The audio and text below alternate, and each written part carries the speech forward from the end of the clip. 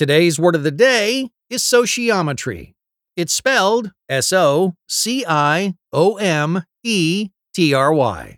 Sociometry is a noun that refers to the quantitative study and measurement of relationships within a group of people.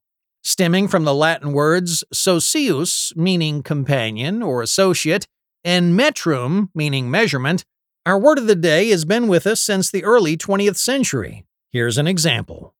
If someone had done a sociometry of our high school football team, they might have been troubled by what they would have found.